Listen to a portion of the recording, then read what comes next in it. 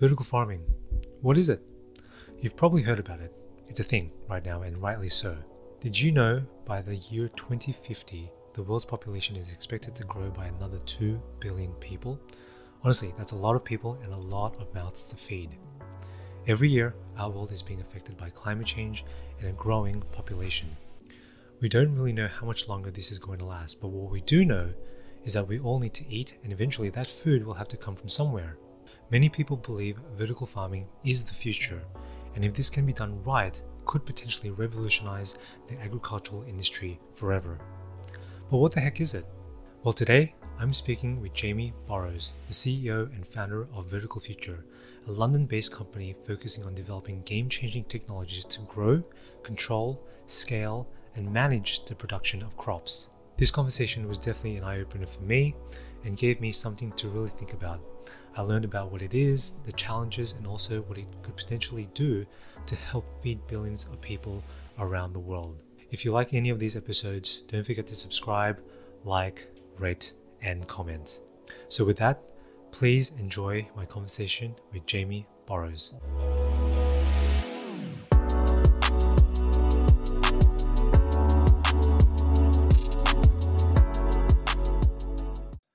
Jamie, thanks for appearing on the show. It's great to have you. No problem. Thanks very much for having me. I wanted to, reach out to you because I know that you're doing amazing things with Vertical Future, but vertical farming in general. But for everyone who doesn't understand what vertical farming is and what that space is all about, do you want to give a quick 1 to 2 minute spiel on what you're doing over there? Sure. So vertical farming is essentially the growing of crops indoors under controlled conditions, and obviously the level of control very much varies on by system and company. And generally, that involves LED lighting, which again varies in terms of level of sophistication.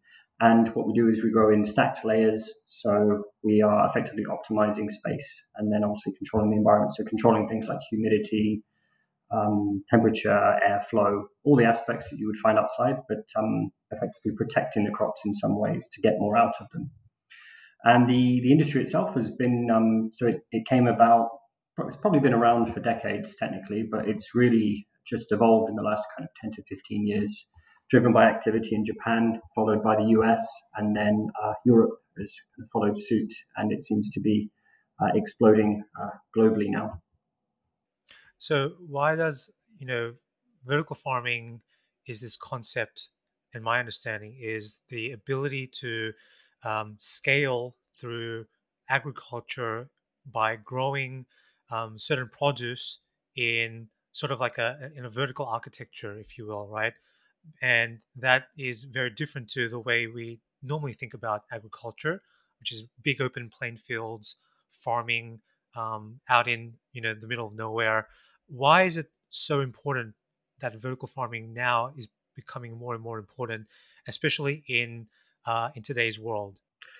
So if you think about the traditional farming model and the way that that most food works nowadays, is we live in a world where everything's connected. So if you think about your developed countries and indeed your developing countries, quite often there's demand for thousands of different food groups that are coming from across the world.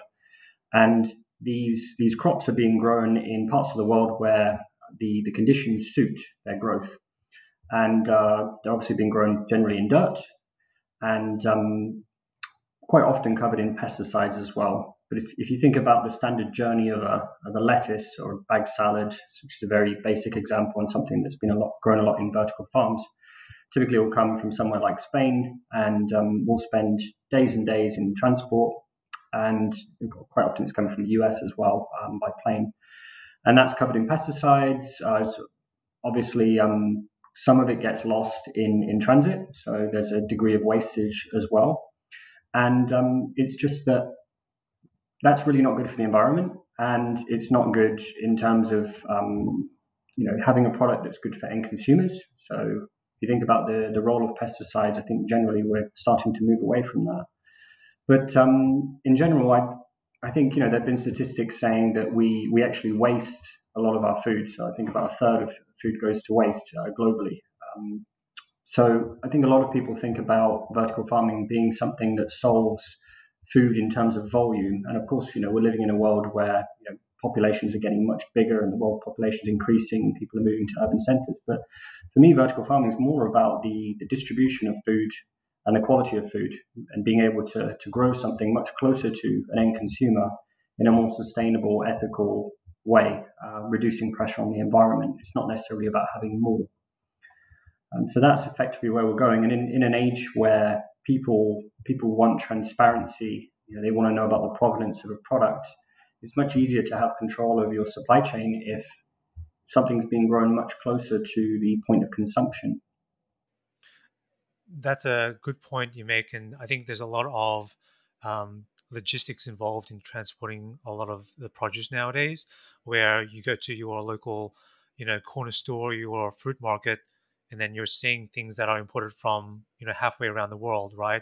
And you don't know exactly what is, what led to that particular fruit in terms of the pesticides and all of those things come into play, but also the sheer amount of energy that it takes to ship one of those fruits and vegetables across the oceans and across massive distances is significant, and it eats up not just money and effort, but also the carbon footprint is quite amazing in that sense. Do you want to just explain a little bit about? You mentioned that it started in Japan, right? But how did that sort of instigate the movement for vertical farming, and how did you actually get wind of it yourself? What sort of inspired you to take what the template that sort of Japan provided in the US and sort of take that to Europe? I think there are many drivers. So if you look at some of the points I've mentioned already around kind of provenance and location and proximity to where production occurs. But then if you look at climate change, so climate change is probably one of the biggest drivers, and those that believe that temperature could increase by as much as 4 degrees over the next 100 years or so. Some of the recent David Attenborough programs have mentioned that. So there's that. There's nutrition. There's health and fitness. There's the fact that people are becoming more aware of the quality of food and aware of where food is produced. And a lot of that comes with the digital revolution and the fact that we're seeing everything over the internet. So I think they've been some of the main drivers. And then if you look at some of the recent economic issues we've been having, if you look at the UK, we've got Brexit. We've obviously got COVID, which has placed a real spotlight on food sustainability and all kinds of sustainability and the way that we function as a planet. So I think there's many drivers that seem to be converging, and vertical farming is it's not a silver bullet that is a solution to everything, but it's certainly one thing that we could be doing as in most geographies to come up with one solution to this complex set of problems that we all face. So my interest in it got well. I'm a former. I did lots of things. I was in the U.S. military for 5 years, and then I came out and did my studies and worked in consulting and economic regeneration. And then I had some life changes. My wife and I had a couple of kids, and a lot of my previous work was very much in kind of healthcare and life sciences. Some of those projects were urban focused, and a friend of mine sent me a link to a company that was doing something that's container farming in the US, which I'm not a big believer in container farming, but I was like, well, that's an interesting concept. And just decided to go for it and set a company up here in London with my wife, Vertical Future, which has grown significantly in the last coming up to 5 years now. What has it been like bringing vertical farming to a very congested city like London? I know that there is a lot of challenges that you face, and especially about that movement in general. I'm sure that having some sort of agricultural company based in London is a very atypical to a lot of tech companies out there, but not just tech, but just in terms of that space in general. Did you face any challenges? How was it sort of starting up your company in a place like London? It was interesting because I expected it to be a bit more of a crowded market, but actually, when we set up in 2016, there were probably only, I'd say, a handful of companies that were properly doing it. So there was two companies that had been doing it for kind of 5 years prior, very different models, very retail focused models. One of them went under, the other one's still going. And obviously in recent years, there's been a lot more kind of small scale vertical farms. Even now, the market, it doesn't even seem to be, don't even seem to be close to near saturation. I mean, we were doing some estimates about the amount of vertical farms that you'd have to build to cover the bagged salads that we're importing from overseas, and you're talking about millions of square meters and billions of capital investment. So really, we're just kind of tip of the iceberg. But London is a great ecosystem for technology. It's expensive to rent space here, so that was a challenge. Luckily, we have probably close to 30,000 food businesses, although obviously COVID has had a big impact on the food industry recently. So it's been very very receptive. We had very very good time first couple of years, but the first couple of years in terms of growing the business were also very difficult. We bootstrapped it. We took a loan from the bank, which we were very lucky to get. And it was really just myself, my wife, and a couple of other kind of part-time people that built the business over those first 3 years or so. Got it just about into profitability, and then when we were able to do our first seed round raise, that was when we were able to actually have sufficient capital to bring people in. I think people underestimate, especially when you're talking about producing commodity effectively, which is very low price point. Even if you're producing, have a premium play within the vertical farming sector, it's still relative to other goods that people produce in other industries is still very, very low. So you have to go for a volume play in order to effectively make money. And we started with a small farm because we only had enough capital to build a small farm. So we've always had to work on that basis. So I think that made it very tough, but luckily made it through that. Yeah, that's an interesting point you mentioned about the ability of funneling money into your particular startup, but at the same time trying to bootstrap yourself with your loan and sort of getting into that space. Because I can imagine, especially when it comes to vertical farming and knowing what's involved, especially when it comes to materials, resources, the technology, that, and also the space, the real estate that you're occupying at the same time. I'm sure that would have been a huge challenge to really sell, especially to investors, about getting that started. What was some of the reception like when you were pitching your idea to these investors? Yeah, I think we got quite lucky because we found some really good, I'd say, friends and family run investors, and I set up a board, non-exec board, very early on, even in the first year, and they all joined the round, and we found some excellent guys who were working in things like asset management, some of the big firms that really believe in urbanization and how we use space. So they invested. So that was our kind of first bit, and then I think we probably raised about 300 grand, and then when we went out to VCs, we got quite lucky because we found a very good VC that backed us, and it was really one of our first conversations. I think we closed also during the summer period where most VCs are away, and I think from initial conversation to close was maybe a couple of months, if that. So yeah, we were lucky, and I think the VC that we brought on board were very very receptive to. They knew about vertical farming. I think they've been dipping their toes in it, and they understood it. So it was an easy sell in some respects, but of course, raising capital is an incredibly stressful period for anyone. Did you have a functioning prototype? What did you have when you were you had that initial round of investment coming in, the 300 grand you mentioned, but did you have anything functional at that point in time, or did you just really have an idea, a pitch deck, and then you sort of went with that? Had a very comprehensive pitch deck and very comprehensive model. So I've always believed in having a really detailed model that is based on actual data. So I think you see different levels of models being provided to investors, and ours was growing data that we had actually developed ourselves.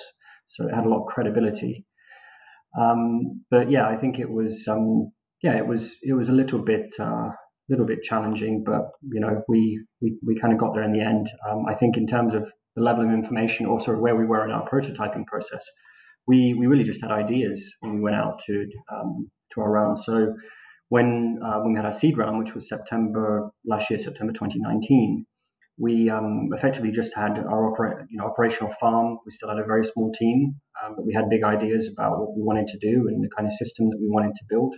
But at that stage, we were effectively still just growers, growing produce and selling it into the market. Since then, we've built our effectively built the technology side of our business, which has diversified our offering. And that brings me to another question that I've always been interested in about, because here in the Valley and still in the Bay Area and San Francisco, you know, everyone knows about the amount of capital that's available and of the amount of ideas that come through. But I'm now starting to see a shift in drivers, that is technology drivers, that is, and especially that are moving towards not just other cities in the US, but also countries like the UK and Europe and what have you, where they're starting to develop their own technology hubs, if you will. And I just want to understand the perspective from you, because you've been down that road and you're in that space right now.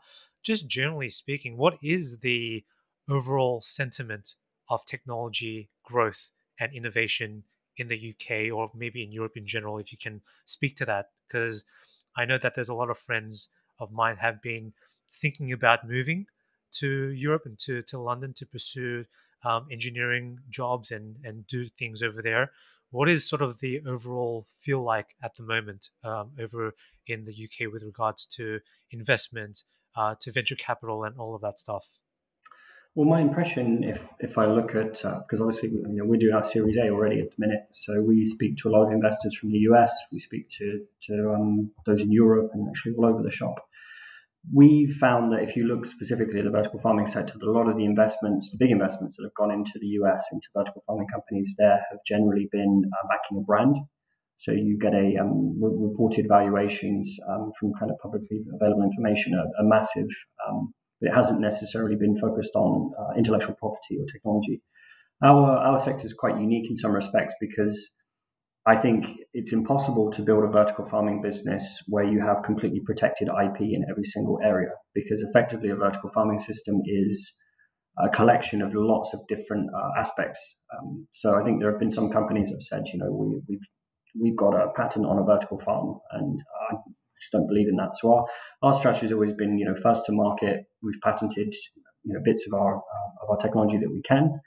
But we've gone for more of a rounded offering. But I think the general sentiment for technology businesses, especially in London and other kind of hubs like Frankfurt, Paris, and so on, is it's good.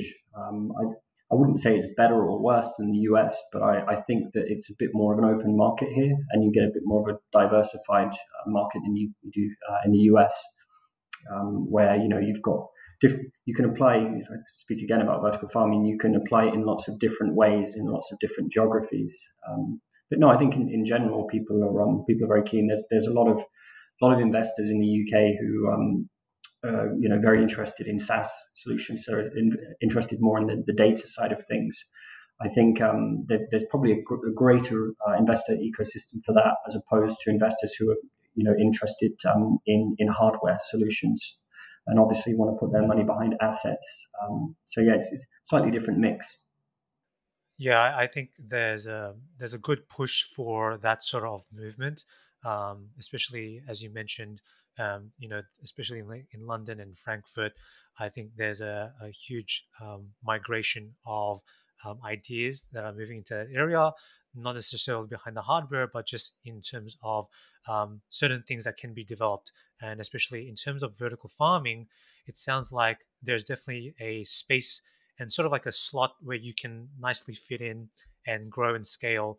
And I wanted to understand a bit about the way the current system works. So if you take vertical farming out of the picture for now, how does how do you guys typically get your produce? And sort of explain to me the supply chain, the logistics of that. And then if you were to superimpose vertical future on top of that, how does that augment the landscape?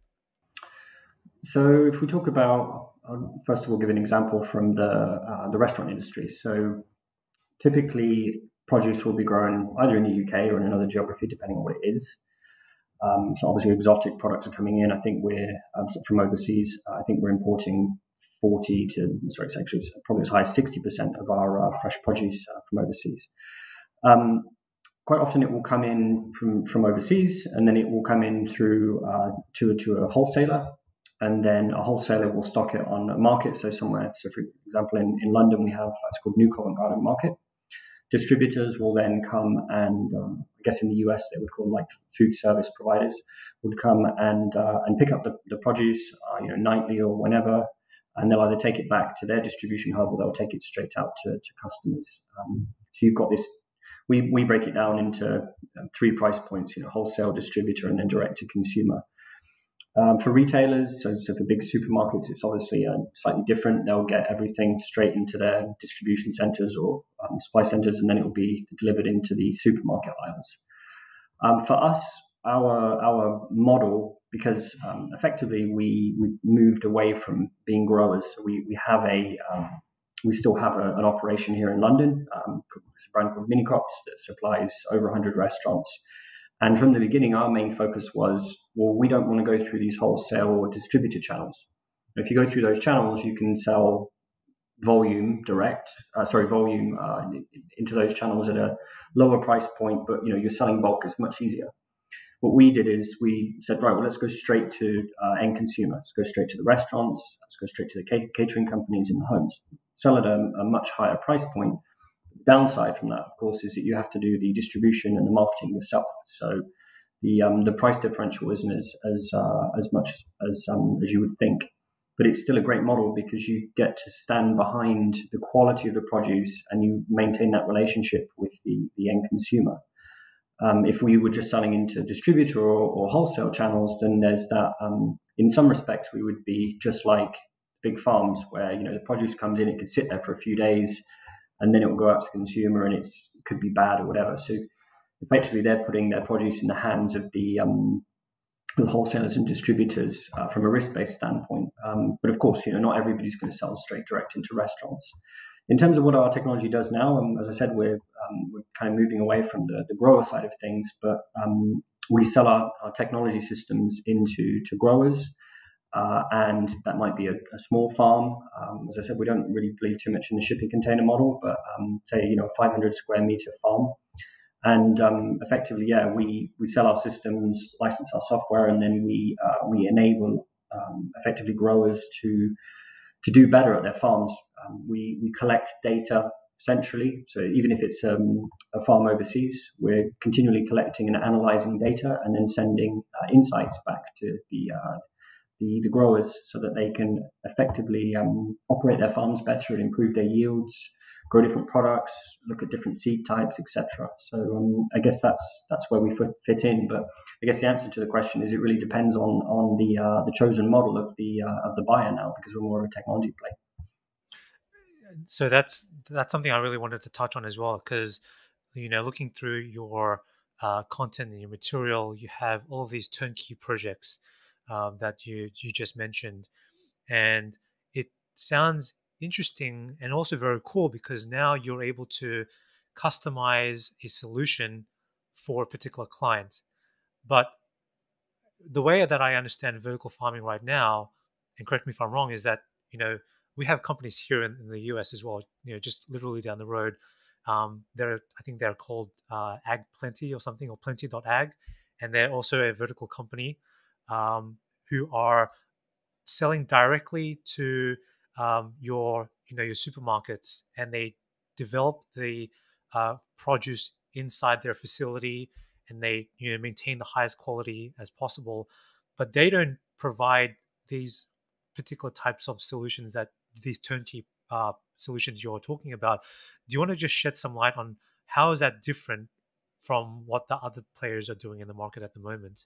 Well, I think Plenty, who you just mentioned, who have obviously had a lot of press, and they've been around for quite a while. I think they had, Jeff Bezos was one of the early investors. I think they just did a $130 million deal with Driscoll's, the strawberry guys. So they're effectively a grower. They may have some internal IP. If you look at their videos, they use a lot of kind of off-the-shelf robotic arms and things like that. I'm sure they have a lot of R&D. But effectively, yeah, they're a grower, so that's their model. We we may sell technology to somebody, and then they may ask us to also operate the farm. In which case, we would use our brand, and or it might be a JV, and we develop a new brand or something off the back of that, or it might be that we just sell the technology. The example I just provided. But no, effectively our model is different. We're becoming more of an R&D company where we it's kind of like a skunk works.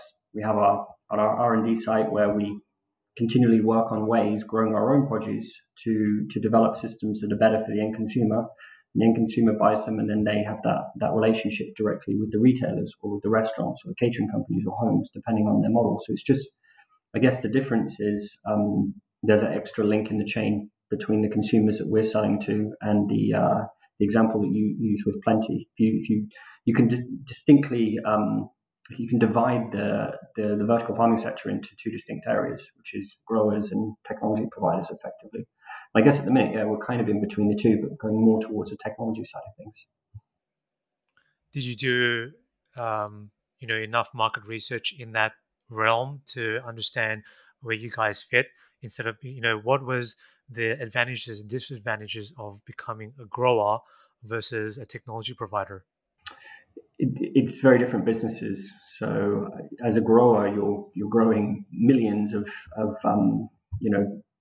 pieces of or units of product every year, and then you're delivering them there, and they're obviously a much lower price point. With a technology-based model, you don't have that kind of volume. You have distinct deals that you work to. So I think we decided that this was a better opportunity for us, because I think our journey was when we set up our first site in London in 2016, we were using very much off-the-shelf technology. And a lot of that technology hasn't even really moved on too much. So a lot of it, for example, Generation 1 LED lighting that's inflexible, that is very wasteful in terms of energy, and so on. Inflexible systems, no automation. And we just thought, well, I think we can do this better. And initially, when we developed our systems, we did it just for ourselves. Let's become a better vertical farming business, improve our margins. And then through that process, through some very light marketing, we just realized actually there's a lot of people who want our systems as well. And then I guess our model just evolved from there, really. And our pipeline now, we're doing projects in Singapore and the Middle East. We're obviously doing a lot of projects across the UK. Even despite COVID, we've continued on. And the demand's massive, but fundamentally it's a completely different business model than being a grower. And I think as a grower as well, there's a lot more risk in some respects, because you're growing fresh produce for starters, but also running a growing operation is it's not easy. It's tough. So you can only have so many farms. But I think being a technology provider, you can have a lot more farms in different locations, and then we focus more on the data side of things, which is another great value add for growers. But I think you can only be really, really good at one or two things. You need to choose what they are. You can't spread yourself too thin.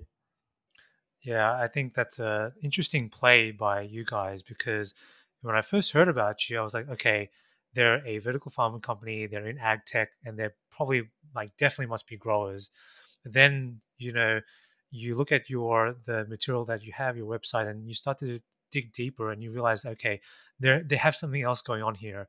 This is not just another run-of-the-mill vertical farming company. They're trying to do something different, unique, and innovative, and trying to take a template of what you guys have and then sort of scale that template out to thousands and many clients around the world, so they can take the technology that you have. I guess you're licensing that technology in some respects. So we sell the tech, we sell the hardware, and then we license the software. But yeah, I just picking up on your point there. I think one thing that we realize with a lot of your kind of end consumers now, people that want to get into vertical farming, whether it's a corporate or it's an existing food producer or an entrepreneur, they lack a lot of information and insights. And I think one of our big value adds is that we've been a grower, and we continue to be a grower, and we understand how to grow different types of products. We understand how to market them, how to sell them, and we can transfer that information onto a buyer of our system. So that adds a lot more value. We're not just sitting here saying, we've designed a nice technology system, here you go, good luck. It's a lot broader than that. And then we've got a very interesting wraparound R&D pipeline where we've got partnerships ranging from phytopharmaceuticals through to growing crops in space, through to kind of different types of seeds that you can use, and looking at things like genetics as well. And we've brought in to kind of deliver on all that. We've brought in a very experienced plant science, software, and engineering teams. Again, to make ourselves different and stand out, to create more of a holistic, rounded offering, which is how we differentiate ourselves. Yeah, I want to quickly touch on the technology just in a little bit, but just going back to your point about selling the hardware and the technology and licensing that to particular customers around the world. Just if you can, maybe walk me through the process, because let's say I'm a customer. I go to your website, like, look, I'm really interested in your services and your offerings. How do I become a partner with Vertical Future? Let's say I'm based in Australia or the US. Can you walk me through that sort of like that process from day one all the way until they're finally equipped with everything they need to get started? How does that entirely work?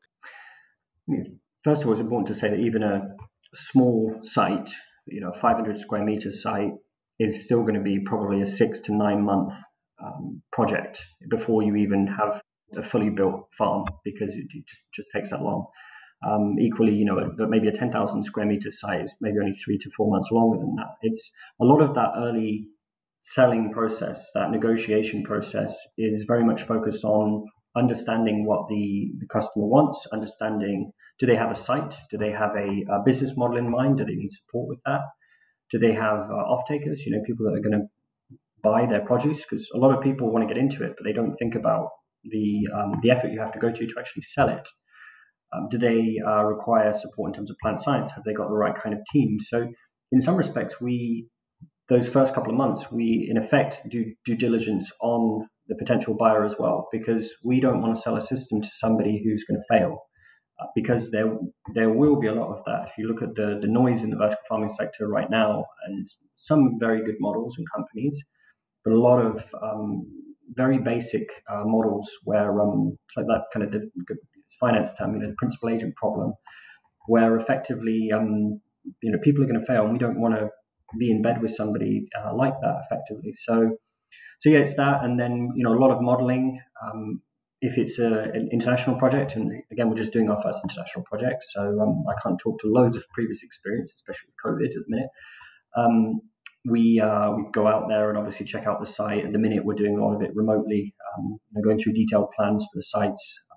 Vertical farming, in effect, is an infrastructure project. So the modeling element, looking at the NPV, all these aspects is very, very important.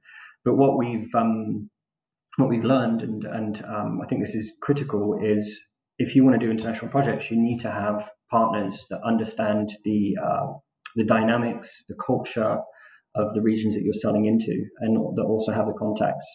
We're not naive enough to think that we can just produce everything here in the UK and ship it out, and that's it. So we've built, I can't tell you the specifics yet because it's going to be in the press next kind of 6 weeks, but we've built very good partnerships in 2 regions in the Middle East and in Singapore, and that's all I'll say on those. But no, I think that's very cool, and I know that the technology obviously has a big part to play in all of this. Not just a logistical effort, but being able to separate yourselves and have that competitive advantage. And I do like, one of the things I love interviewing people about, whether it be vertical farming or self-driving cars and whatever, is sort of digging deeper into the technology aspect of it. And I know that there are certain things you can and cannot talk about, but from just a high level, just to, at least for the listeners to understand a little bit about how vertical farming comes together, not just a grower, but just as a technology provider, there's a lot of stuff that comes into play here. Many layers. You have the sensors, the automation, the data analytics, the big data, the cloud. How can you explain to me just a little bit about the monitoring aspect. So, we all hear about IoT, but IoT in your home, your Alexa, your Google, but there's IoT in vertical farming as well.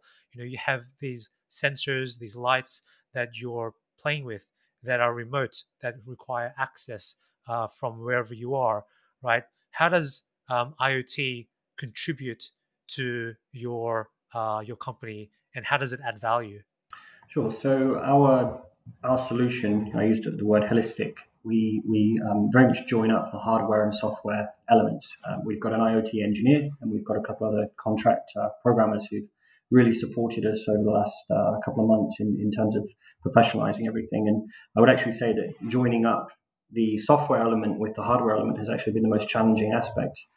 We have a central software system, which is a SaaS product that we've developed called Diana. That we named after Wonder Woman, which was my wife wasn't very happy about, but we wanted to come up with an interesting name. And effectively, Diana is the brain of everything. So if you look at a lot of products that other vertical farming companies have developed, they're quite basic in what they offer. So they will allow you to like switch the lights on and off, change the temperature and the humidity, and kind of monitor that. Ours goes a lot further than that in terms of things like space and dynamics and resource allocation. So we, for example, have RFIDs attached to all of our different traits. So we create 3D models to actually show where everything is within the growing environment. And then that allows us to kind of extrapolate information and figure out, well, how can, what can we be growing? Where is it in the farm? If there's a potential issue with a product and we have to track it back, we can do that. So the RFID is pretty critical. We also have different types of sensors, including cameras, that effectively allow us to look at different stages of the growing process, although there's a trade-off, because obviously you're not going to have a sensor every meter squared, and that's going to drive the capex up. These are plants; they take time to grow. So I think you don't. I think people think that a vertical farm has to be really, really sophisticated in terms of technology, but you don't need something that's super real time, because changes in plants are very, very gradual. So you don't need some of your hardware elements don't need to be super high performing. So if you look at our control boxes, etc., we started by using things like Arduinos and Raspberry Pis, and now we've obviously moved to having our own PCBs. We also are working with pretty much everything in our system is our IP stuff that we've worked on, especially around the hardware and the software element as well. But we have brought in a couple of partners for some elements. So, for example, we have a research grant around seed treatment using cold plasma, which means we don't have to use any chemicals. That's interesting as well. And then we've got an analytics company that uses a particular type of camera to monitor plant stress. Because obviously, if you can look at a plant in that way, you're going to be able to see it before the visible spectrum. So that's another way that we integrate with Diana. But Diana in the future will move more towards being an optimizer. We have one product at the minute that we sell to customers, and it has all these elements like the resource allocation. It's got an EMU which shows all the different aspects of the growing environment. It's got a feature in there which is effectively a plant and R&D library, so you can pull data from Vertical Future Central and figure out the kind of different plant trials you can be running. And there's also a CRM tool that we're building. So it's very very broad, but it's in terms of the importance of sensors and analytics, especially considering we've developed a system which is pretty much fully automated from beginning to end. I can't underestimate the importance of having good sensors and a link back to Diana, because if we don't have that, then what you're effectively doing is saying day one, put the plant in, and then day 25, did the plant grow well or not? And that's not good. Does with Diana, because it is a software service, is it if you have a customer that comes to you, and obviously one of that on that offering, you will provide Diana to them, is that maintained by you and managed by you as well, or is that completely sort of isolated just for the customer to maintain and observe? So we have a team here that we're building, because obviously we're just kind of doing our first big projects, but as the more farms that we have, obviously the more people will have to recruit centrally to obviously manage the data side of things. So we have technicians that will physically go out to the farms and fix things. We have on the hardware side, we have spare parts and things like that for customers, and obviously we train them up to be able to replace particular things. But I think there is an expectation that there are some things that, well, there's an understanding that there's some things that we can't help with, but we've designed the system in such a way where we can do most things remotely. And going back to the hardware point, if it's obviously the more remote and further away the project is, the more difficult it is in terms of troubleshooting, or if there's an issue on the hardware or software side. So we find it important to develop relationships with different types of companies in different geographies, maybe on a contract basis. So it can be like a call out, a bit like you have for your plumbing at your house. Got it. I feel like IoT is definitely revolutionizing a lot of industries at the moment, and it seems to me that IoT fits extremely well with vertical farming, because in ag tech, it seems to me that there's a lot of applications. And if we just remove vertical farming away for now from the picture, it seems to me that you can do a lot of sensor and monitoring analysis of these particular types of produce. But more so in vertical farming, it sounds like because you have the infrastructure around it, everything's highly controlled, highly controlled. You can sort of meticulously track and monitor every piece of your product, and I think that really provides food for thought for everyone who is consuming this, because they know that there is the utmost care and the utmost diligence has gone into growing these things, free of pesticides and what have you. How important is it to invest in these types of technologies? I mean, what is sort of the roadmap for the engineering life cycle, at least for vertical future in the near term? So I think our roadmap will focus more on modularization, so having products that are more and more modular and are applicable for different, I guess, synergistic industries. So not necessarily just basic food production. So I already mentioned that we're doing stuff in phytopharmaceuticals, and having mobile kind of R&D labs and things that can be put into different areas and for different types of consumers. So I think that our focus on robotics has been, I think people have different understandings of what robotics is. So I mentioned that there are some other farms that will buy the big robotic arms, and you just tell the arm, go from here to here and repeat that motion. And that's very simple stuff. We've taken more of a simplistic approach to effectively automation across our growing environments. I think we'd probably like to do more in that space, continue to innovate. And when I say innovate, it's about having more control and also being able to bring the price point down, because at the minute we have a solution which is competitive. It's more premium than probably a lot of your kind of more simple vertical farming solutions, but it delivers better margins because of the automation and the level of control, etc. But I think doing more in the robotics space and just continually innovating there. Obviously, lighting as well is a critical area. So we have fully adjustable lights throughout the entire growing environment. So if you compare the 5 different LED types we have, which go from UV, and the fact that you can change intensity for every light, you can effectively have millions of different combinations.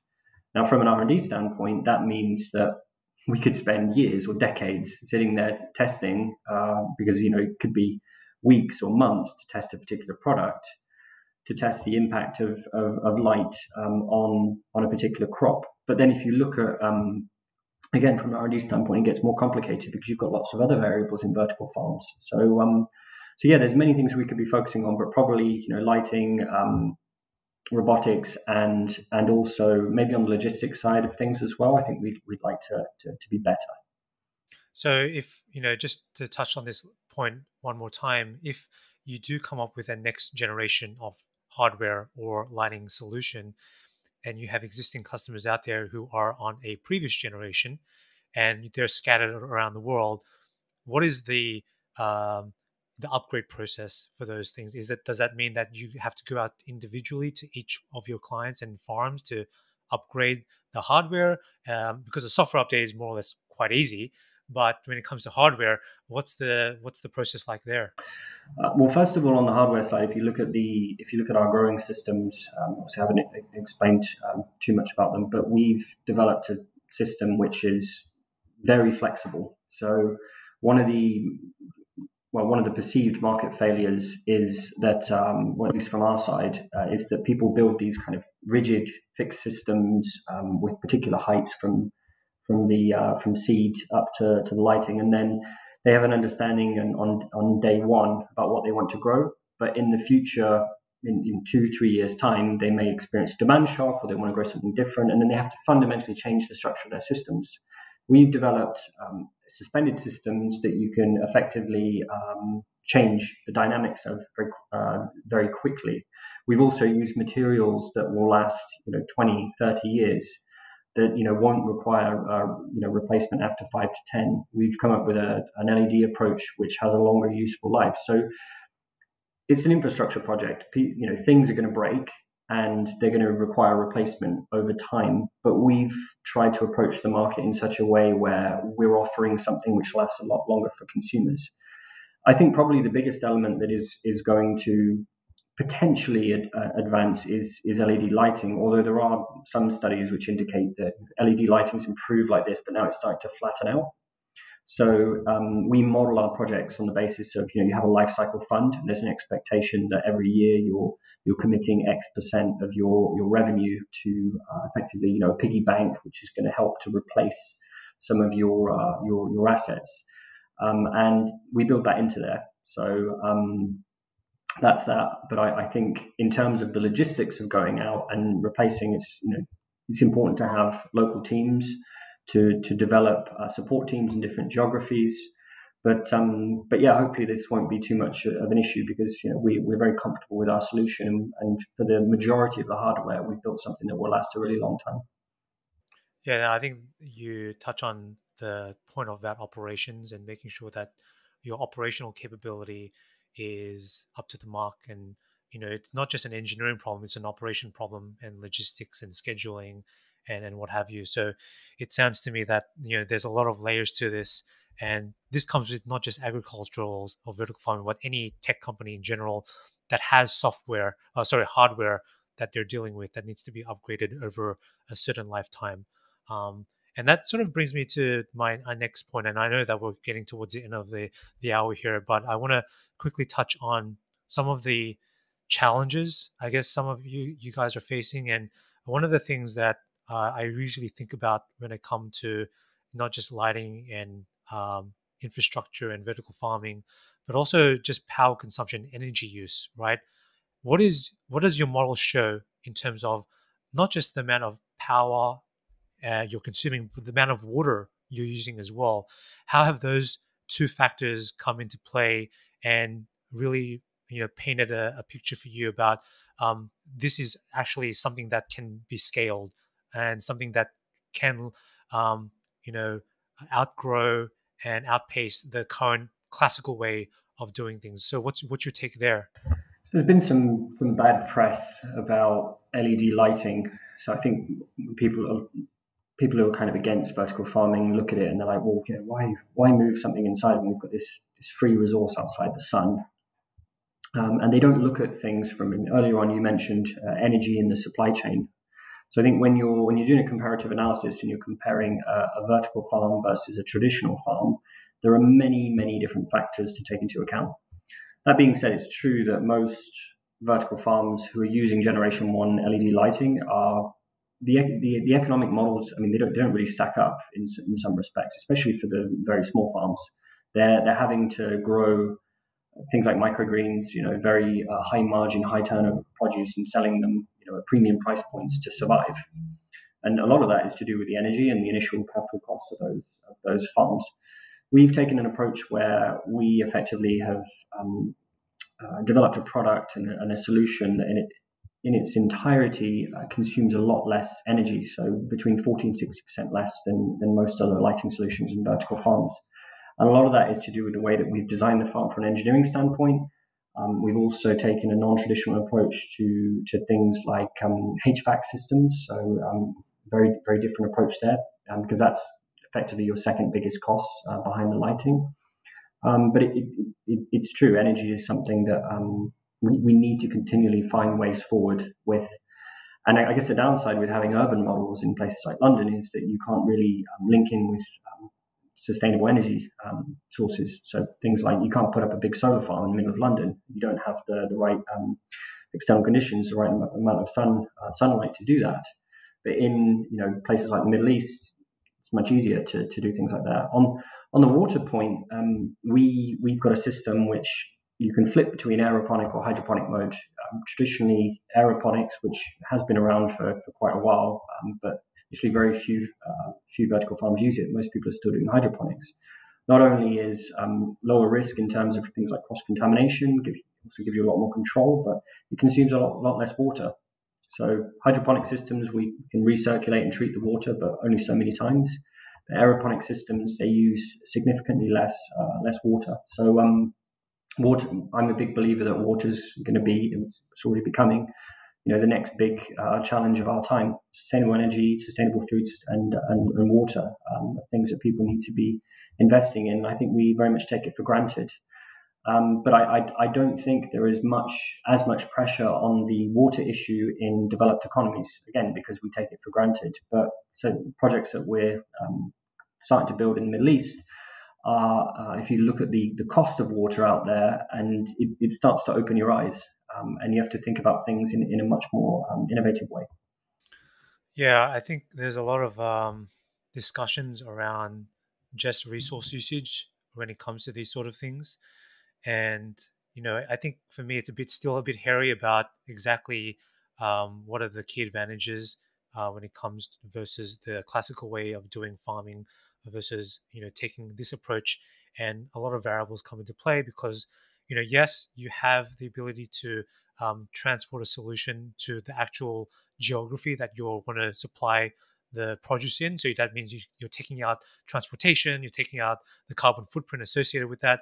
But then at the same time, you're imposing resource use in that area alone, whether it be water usage or energy consumption. So it's an interesting question. I thought I'd just ask you because it has something that has cropped up on my mind, especially when looking into particular solutions related to vertical farming. I mean, from a basic economic standpoint, it comes down to whether or not the material gains in output and efficiency by growing in a more controlled environment, and the gains or the improvements or net reduction in carbon effectively surpass or are greater than the potential increases in energy consumption for your base production compared to a traditional farm. I mean, that's a pretty central question. But again, it's quite a complicated formula if you look at it. And then there are other things to take into account as well. So the potential health impact of not using pesticides, the fact that vertical farms, in a sense, are encouraging a rewilding of the environment because we're moving production aside. We're not putting pressure on soil. Soil degradation is pretty rife globally. So there are many factors to consider, but I do agree that the energy point is energy and water points are central. Yeah, no, I agree with that as well. Are there any other massive challenges that you can foresee down the road, other than the water and the energy, the sort of technology challenges? Any other maybe regulatory or anything like that that you can that you have to face in down the road? On the regulatory side, governments are starting to better understand vertical farming and it's becoming more central to their strategies. So if you look in places like Singapore, they're way ahead. Mind you, Singapore are way ahead in most things. So I think that there'll probably be more barriers to entry in the future for vertical farms. I think more broadly, the main challenges for the industry right now are sorting the good from the bad. And I think because it's the hot topic of the month or the year or the decade, there are different types of models that are coming to light, and vertical farming is not as simple as let's just get some shelves and stick some light on it, and then start selling produce. I mean, there's health and safety things to consider. There's plant science to consider. There are huge differences in, for example, I talked about things like asset life, efficiency. It's far more complex than people think. And the problem is you have a lot of, like I said, a lot of very good examples, but equally there's a lot more bad examples of advanced vertical farming systems, or so-called, that I've got my slight worry is that there will be some failures in the market, and that may create bad press for the wider vertical farming industry when we're actually trying to do something really, really good. And it may take a while for those failures to materialize, but they, like most sectors, I guess, they mistakes happen, and there are always companies that fail. But it's because we're doing something so important that addresses so many issues. We want to minimize the number of failures. Yeah, and you mentioned the importance of that and what you're trying to do with the industry. Just to sort of finish off with the conversation, I want to understand a little bit about the motivation that drove you to do this. Vertical farming is not an easy thing to do. You can't just wake up one day and say, I'm going to start a company that focuses on vertical farming, and here I go. What compelled you to really get out of your comfort zone from what you were doing before to really pursuing this idea of yours? So basically, I prior to setting the company up, I lost both my parents to cancer, which was pretty horrific. And I was working in a very stressful job. Had a couple of kids, my wife, and just really wanted to do something different.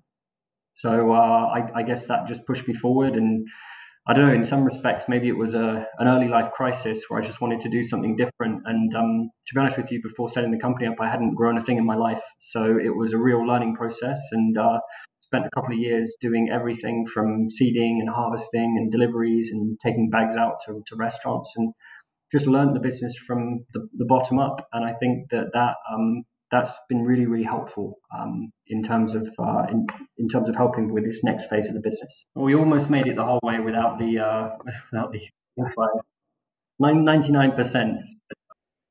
No, I appreciate it. I think I got the gist of it, and that's really amazing to hear that you've decided to take on a venture that was challenging, but also worthwhile as well. Because I think the stuff that you're doing is really important, and it's a very early industry right now, and who knows what's going to happen with regards to the technology, the movement, and for me specifically, I would love to one day taste produce that is grown in a vertical farm, and I would love to, at some point maybe when I have once a vaccine is in order, I can make a trip to visit you guys, and maybe you can show me around because that would be awesome to see what sort of facility that you've built up for you. Yeah, you're more than welcome to. Just let me know. Thanks, Jamie. Brilliant. Thank you.